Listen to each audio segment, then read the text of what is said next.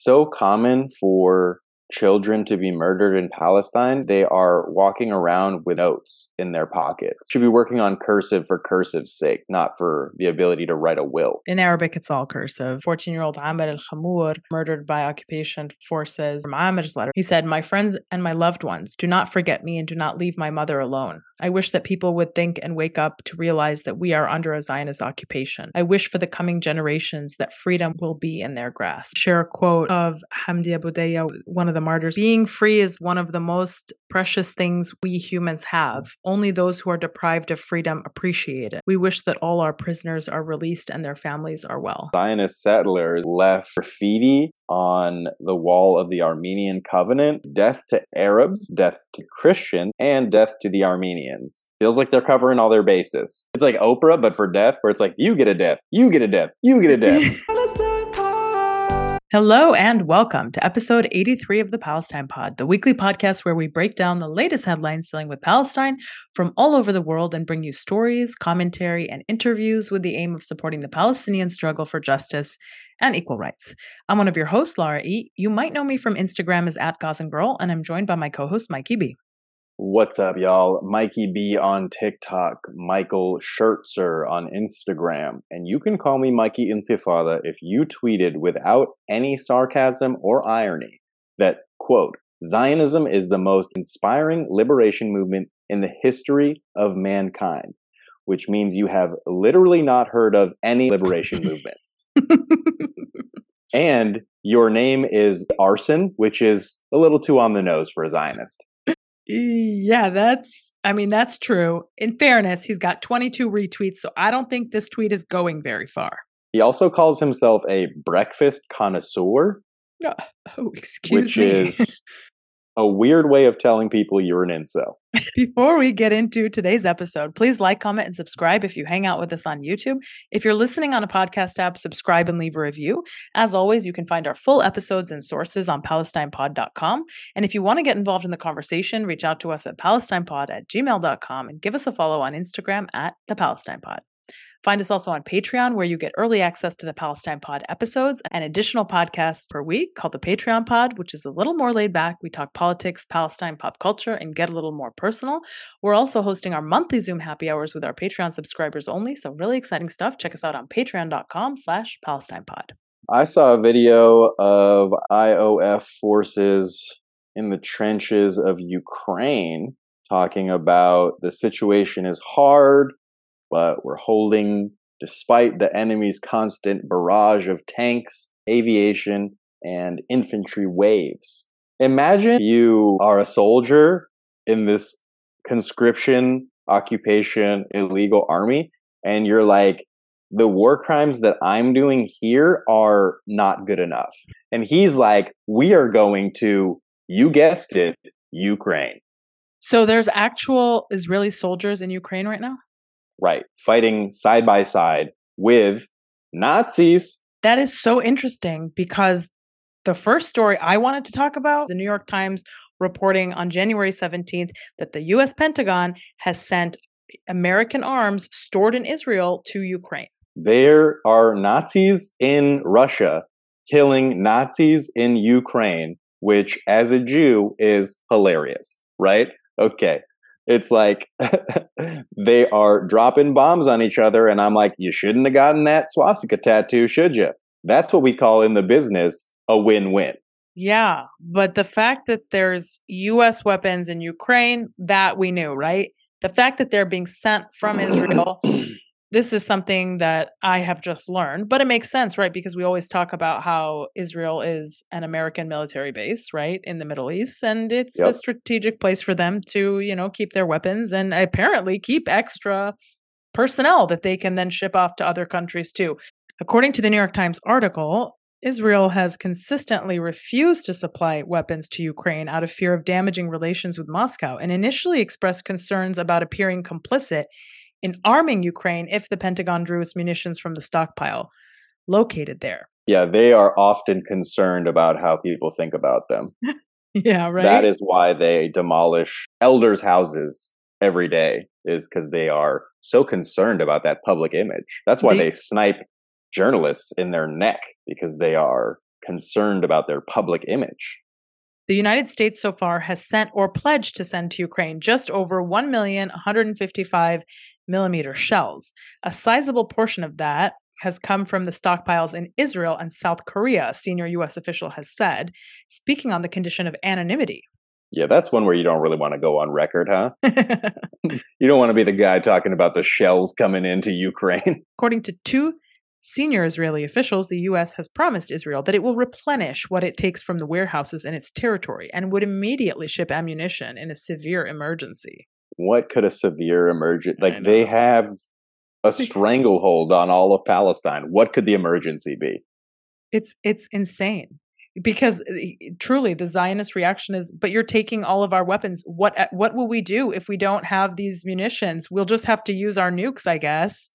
Like, what do you mean? Like, you have all this other stuff left over. The thought of not being able to massacre people at any moment is like terrifying to the Zionist structure. They're like, Daddy, we need more weapons or else we will only be able to commit genocide a little bit.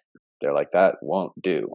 The greatest liberation movement mankind has ever known won't stand for it. What an insane thing to say, right? It's not a liberation movement. You don't decolonize with a bulldozer. Some more depressing news coming out of Masafer Yatta.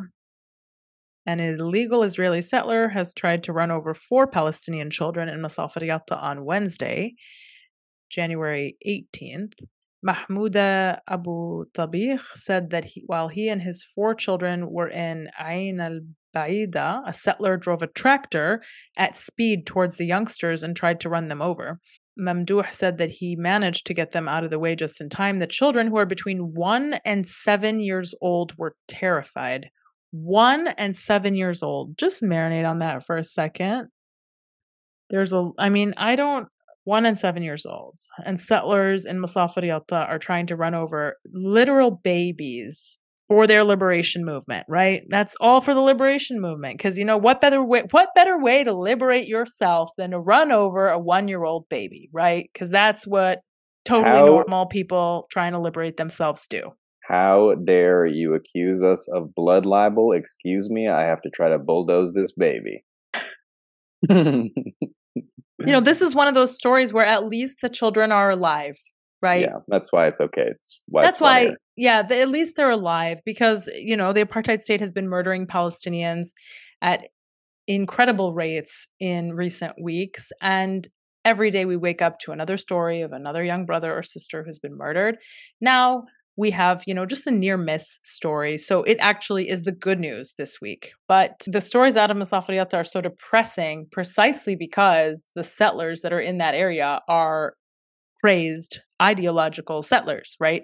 Because in apartheid Israel, you have people who settle there for different reasons. Some people are there just because free money, right? And everybody loves free money. Some came from South Africa because the apartheid spigot stopped over there, but it's still flowing in Palestine. And some are there because ideologically they're totally crazed and will do anything and commit any crimes, including murdering children, to be there because they think that's what God wants them to do. And they all are settling this land together. And they're all the same. They're the same as the ones who are like, I want my daughter to be able to have a gay relationship or marry a Palestinian. Like, that's the same.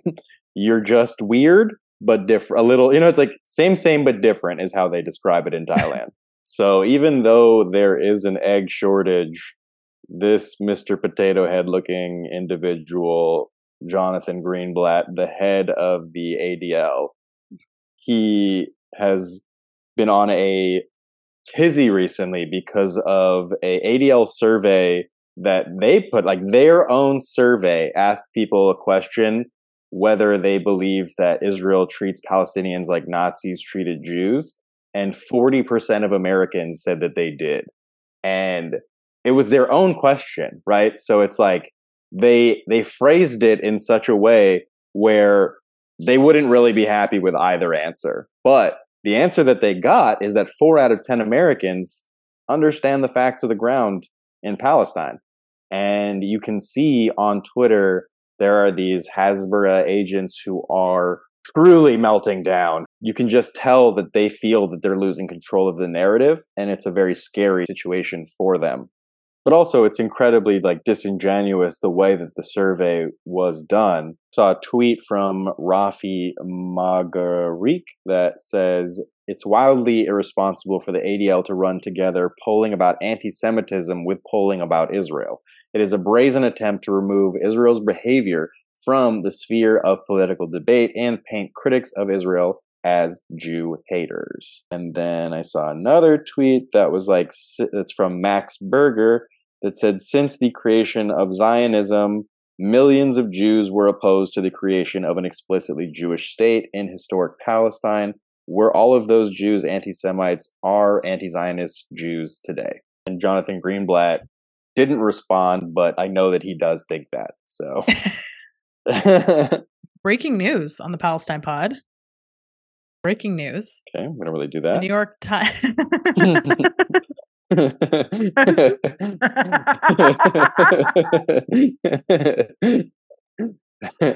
Breaking news, says the person who doesn't have to edit this. You can delete the whole breaking news thing. Nope. We're keeping that in because that is a hilarious interlude. On January 19th, the New York Times and other outlets reported that Harvard reversed course on the decision to rescind Ken Roth's fellowship at the Harvard Kennedy School. A letter was issued. My decision on Mr. Roth last summer was based on my evaluation of his potential contributions to the school. He says, in the case of Mr. Roth, I now believe I made an error in my decision not to appoint him as fellow. I am sorry that the decision inadvertently cast doubt on the mission of the school and our commitment to open debate in ways I had not intended and do not believe to be true. He also said, first, let me emphasize that my decision was not influenced by donors, which is exactly what you would say if your decision was influenced by donors. The speech was written by donors. Donors do not affect our consideration of academic matters. That's just false. But it's interesting because the excuse that he gives is basically like, my decision on Mr. Roth initially was based on my evaluation of his potential contributions. He's basically saying like, this guy's an idiot and he's not going to contribute anything. Like that's going to be the way out of this, is to be like, imagine I thought he was just bad. Attacking the man's record. Yeah. You know what I mean? Like what a wild... It would be more honest for him to be like, listen, the Zionists pressed me. I am sorry. Right. I listened to the people. My bad. But instead, he was like, this guy's a fucking goof, but I'm going to appoint him because I was wrong. Yeah, very weird. It sounds like the type of statement somebody makes when they have a gun to their head. You know what I mean? And they're just like, I'll take all the blame. It wasn't your fault. It was my fault. It wasn't the fault of money. It wasn't influence. It was my fault. One of the other articles mentioned that Kenneth Roth's father fled Nazi Germany as a boy. This just he's Jewish. I messed that up on the last episode, I think, but I think I cut it. I'm not sure. Well, it just speaks to the difficulties that Jewish people have standing up against Zionism. I saw an article that was like, if Kenneth Roth can't criticize the state of Israel, then nobody can. And it's like, yeah, I mean, we've been trying to say that. We've been trying to say that. Yeah. And guess what they've called us? It's not very nice names. Not our given names, not our governments. In UN news, more than 90 countries have voted to condemn Israel's punitive measures against Palestinians. The Israeli government had slapped a series of sanctions on the Palestinian Authority after it had approached the International Court of Justice for a ruling on Israeli abuses of human rights. And earlier this week, more than 90 countries expressed their quote-unquote deep concern in a statement issued against Israel's punitive measures against the Palestinian people. The UN General Assembly voted 87-26 with 53 abstentions in favor of the resolution calling for the International Court of Justice to give an opinion on the legality of Israeli policies in the occupied West Bank and East Jerusalem. I'll save you guys all the trouble. It's all illegal. It's all legal. Everybody knows it. Everybody's been saying it. All the work has been done. There's books and books and books and academic papers and rulings on this. I mean, you can just add another one to the pile, right? Is it really changing what we're doing here? I think the next step is obvious. We need action, not more papers. Yeah, people are like, I still don't know what's going on. And it's like, is that possible? How is that possible? It's really not. It's really not, especially at the UN level. I mean, come on. They have troves of documents. They've got entire basement rooms, floors probably dedicated to the question of Palestine. They've got buildings dedicated to the question of Palestine. I feel like if you don't have the internet, like even the Amish have still heard about the occupation of Palestine. For sure. For sure. I mean, they're the ones who, like, when I was at school in Iowa, it was like the corn-fed, like, rural folks that were like, "Oh, you're Palestinian? Oh, we love Palestinians." Like, they were like the Unitarians, they were the Presbyterians, they were the ones who were like going to Palestine to visit Bethlehem, and they loved us, right? All that to say that everybody can find out about this issue if they want to, especially at the UN level. They have no excuse to just add to the paper trail. Earlier this week on Monday, January 16th, Ahmed Kahla, 41, from the village of Ramun, which is near Ramallah, was killed by the occupation at approximately 8 a.m. Him and his 20-year-old son, Qusay, were on their way to work in their car when they were stopped by occupation soldiers at a quote-unquote flying military checkpoint near the neighboring town of Yabrud at approximately 8:30 a.m. as a line of waiting cars was carrying impatient families grew longer. Drivers became frustrated with the soldiers who were stopping and searching the vehicles for 15 minutes at a time. Some of the drivers began to honk their horns in protest. According to Ahmed's son, Qusay, that's when they first hit us with sound grenades. They pepper sprayed us. And after the soldiers threw a stun grenade, which hit their car, Ahmed closed the car door as soldiers continued yelling while throwing a line of tire spikes to impede any attempted escape. Remember, all of this is in response to Palestinians who are on their land in a line at a flying checkpoint on their way to work late, trying to get a move on because they have lives to live, somewhere to be, a place to go to earn money for their families. Ahmed's son was taken out of the car and detained near the checkpoint, and both him and his father were then pepper sprayed. The son recalls that Ahmed's hands were flailing, possibly from the pain of the burn on his flesh. Afterwards, the occupation soldiers shot him. Son then asked the soldier around him where his father was, and the soldier replied to me, "Your father is dead." The son didn't believe the soldier, waiting anxiously until he regained his eyesight so that he could check on his father because he had been pepper sprayed. And he ended up being taken to a hospital for oxygen and insisted on grabbing his father's phone and ID to keep because, of course, his father's body was then separated from him. And who knows when they'll get him back, if they ever do. I think this story just illustrates just the cheapness of Palestinian life. We are murdered as if it's just a daily, mundane event. Father and son on their way to work. Oh, the line's a little bit long at the checkpoint. Let's just, beep our horn, get it moving.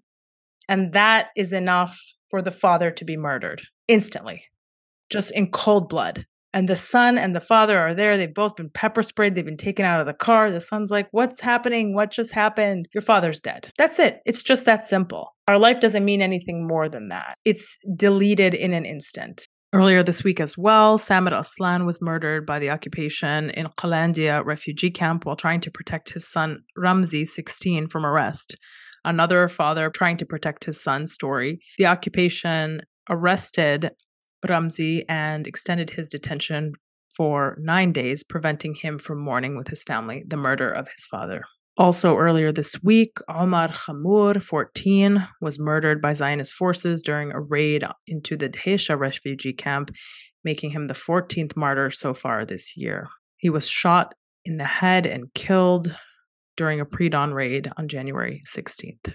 This is the same refugee camp that Adam Ayad was murdered at, that we reported last week. It's a constant battleground of resistance for Palestinians in this refugee camp. They are constantly on guard and could be murdered at any time. Imagine growing up like that. You know what I mean? Imagine your daily reality is that the kids around you are dropping because the occupation army just murders people wantonly. How does that allow you to intake the world, right? What is it that you see? What are your motivations? What are your possibilities? There's only a few things that could happen when your entire existence has been scarred by the military occupation. You could either shut down and deal with, like, you have a lot of trauma, you have anxiety, or you fight back, right? You're really only allowing two options. On January 17th, Hamdi Abudeya, 40 years old, was shot and killed by Zionist occupation forces while resisting in a village north of Hebron. They kidnapped his body, withholding it from his family, making him the 15th martyr so far this year. We got a comment on the last YouTube video that was like, you know, there are so many more martyrs than you're able to cover. And that's true. Like, we don't want it to be that way, but we literally cannot keep up with the apartheid states, the illegal occupation's body count. They murder people so frequently that as a weekly podcast, we are unable to keep up with the list. And we certainly apologize because we can't shine as much light as we should on every story. Every story is important. Every person is important. I just want to share a quote of Hamdi Abudeya, one of the martyrs we just mentioned. He said, "Being free is one of the most precious things we humans have. Only those who are deprived of freedom appreciate it. We wish that all our prisoners are released and their families are well." And if you're a reasonable human being, you agree with that statement. It's so common for children to be murdered in Palestine that they are walking around with wills and notes in their pockets, because at any time they could be struck down. And so they want to at least have a message for the people, because they know that if they're just struck down and they have no will, they have no testament, they have no written statement, they might be glossed over. They might not get reported on. They might not even make the news, because so many children, so many people are murdered by the Zionist occupation in Palestine. That's kind of a lot of pressure to learn how to write early. You should be working on cursive for cursive's sake, not for the ability to write a will. Yeah, well, in Arabic, it's all cursive. Damn, that's a good joke. The IMEU reported that 15-year-old Adam Ayad and 14-year-old Amr al-Khamour, who were murdered by occupation forces, had notes in their pocket. We shared parts of Adam's letter last week, but I'd like to share from Amir's letter that he left. He said, "My friends and my loved ones, do not forget me and do not leave my mother alone. I wish that people would think and wake up to realize that we are under a Zionist occupation. I wish for the coming generations that freedom will be in their grasp." Most kids out here are doing TikTok dances. Kids in Palestine are having to write notes about the future generations who they hope will find freedom. And through their own sacrifices, through their own efforts, through putting their body on the line, throwing their body on the machine, they hope to provide just a modicum of space to breathe. Yeah. Sometimes it's not even that, though. Sometimes it's just I was walking down the street. And I think both are egregious in their own ways. You're a target just by virtue of being Palestinian, and your childhood doesn't mean anything. Your age doesn't mean anything. Whether you're a girl or a boy, it doesn't mean anything. Not in the progressive way. Right. Yeah, right. If you're 1 year old, you're good to be run over by a tractor driven by a Zionist in Masafa Riyadh. From Florida. It's always so hard to know where to go from here when we share these things. Somewhere else, huh? Somewhere else. That's like a wise words from like an old guy, you know, at the end of the bar. Like, where are we going? Somewhere else. Like, you know. I wouldn't follow an old guy from a bar, but yeah, I get the example. Zionist settlers left graffiti on the wall of the Armenian Covenant in occupied Jerusalem. There are messages that say death to Arabs, death to the Christians, and death to the Armenians. Feels like they're covering all their bases, right? Pretty much everybody. Death to pretty much, it's like Oprah, but for death, where it's like, you get a death, you get a death, you get a death. under your seat, you'll find a bomb. Okay. Yeah, definitely Oprah energy. You're definitely right about this. And it's just like so crazy to be vandalizing ancient religious relics, right? Like, imagine your argument for being in occupying Jerusalem is we are the people who are meant to take care of this land. And that is why we are going to deface all of the property and spray everything with skunk water and demolish these structures, which are historic in nature.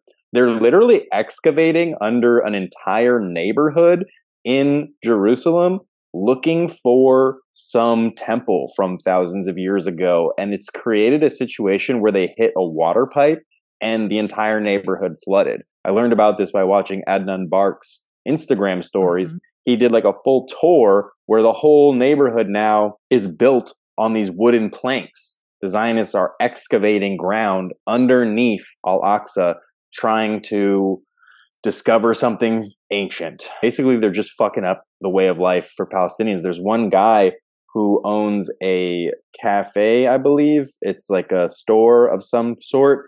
And he has a underground tunnel that leads all the way to Al-Aqsa. And he was offered a huge sum of money, I want to say roughly like $40 million USD to sell. And he said, absolutely not, because he knows that the Zionists will use it to further excavate the land under Al-Aqsa. And the neighborhoods are collapsing because that's what happens when you take the ground out from underneath them. It's sort of like that old lollipop thing where it's like, how many licks does it take to get to the center? For the Zionists, they're like, how many bulldozers does it take to ruin an entire neighborhood? And the answer remains one, just one, really. Right. It's a low overhead for them. Last September, Zionist authorities approved plans to build a new Jewish-only settlement aimed to complete the tight encirclement of Beit Safafa with Jewish-only settlements. On January 17th, Bilal, a.k.a. Jojo, tweeted that the Zionist forces raided Beit Safafa to destroy a 2-story Palestinian home as a part of completing this Jewish-only settlement project. Somehow, Israeli occupation authorities always have space to build great expansions and towering heights for Jewish settlers, but can only demolish for Palestinians. Daniel Slenderman tweets the thread. He says, very disturbing development. Yesterday, I learned of the beginning of the planning process of a large settlement expansion on the Hebron Road in East Jerusalem. 2010 new units, 1,300 hotel rooms in 30 stories on the border between East Jerusalem and Bethlehem. A tweet by a Zionist that was like, what other place has a Martin Luther King Jr. Boulevard or whatever in it?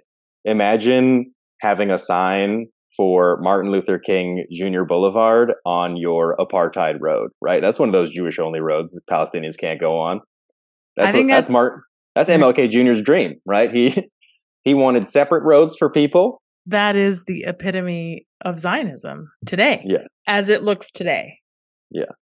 Is just trying to make the square peg fit into the circle hole, and it's just not working. He was like, I may not make it to the mountaintop because there's a sign that says black people can't go, but they will name it after me, and that is important. Yes. In other news, United States officials have returned a 2,700-year-old looted artifact to the Palestinian government in an official ceremony in Bethlehem. The cosmetic spoon, which was carved from ivory between 800 and 700 BC, was handed back by George Knoll, head of U.S. Office of Palestinian Affairs. I gotta be honest, I've never heard the name George Knoll. Does my boy make appearances, or is he just somebody they trot out when they got to return stolen spoons? He returned it to the Palestinian Authority's Tourism and Antiques Minister, Rula Maya. However, the single artifact being returned to Palestinians is a fraction of the stolen items owed to them. It's just one spoon? It's one spoon, I believe. Okay. Well, you got to start somewhere. Tell me why Secretary Blinken used it to do heroin. I thought you were going to say eat cereal, but okay, no. Cool. We can do heroin. That guy doesn't look like he eats anything. That guy looks like food passes right through him, like in Casper. Look, I don't know about Casper, because that was a great reference. I am familiar with Casper. I am not familiar with Secretary Blinken's dietary habits. Palestinians have had a lot of stuff stolen from us. The land is not only it. It's also all the stuff that was on the land. Palestinians will use the spoon to dig out of this ancient prison they're in. Little reference to our friends in the Gilboa prison escape. Free them all. Yes, free them all. Folks, that has been another episode of the Palestine Pod. Thank you all so much for listening. Check out our full episodes and sources, www.palestinepod.com. Follow us on Instagram at @thepalestinepod. Send us an email at palestinepod@gmail.com. And look for us on Patreon, www.patreon.com/palestinepod. That has been another episode of the pod. Thank you all so much for listening. Have a great day.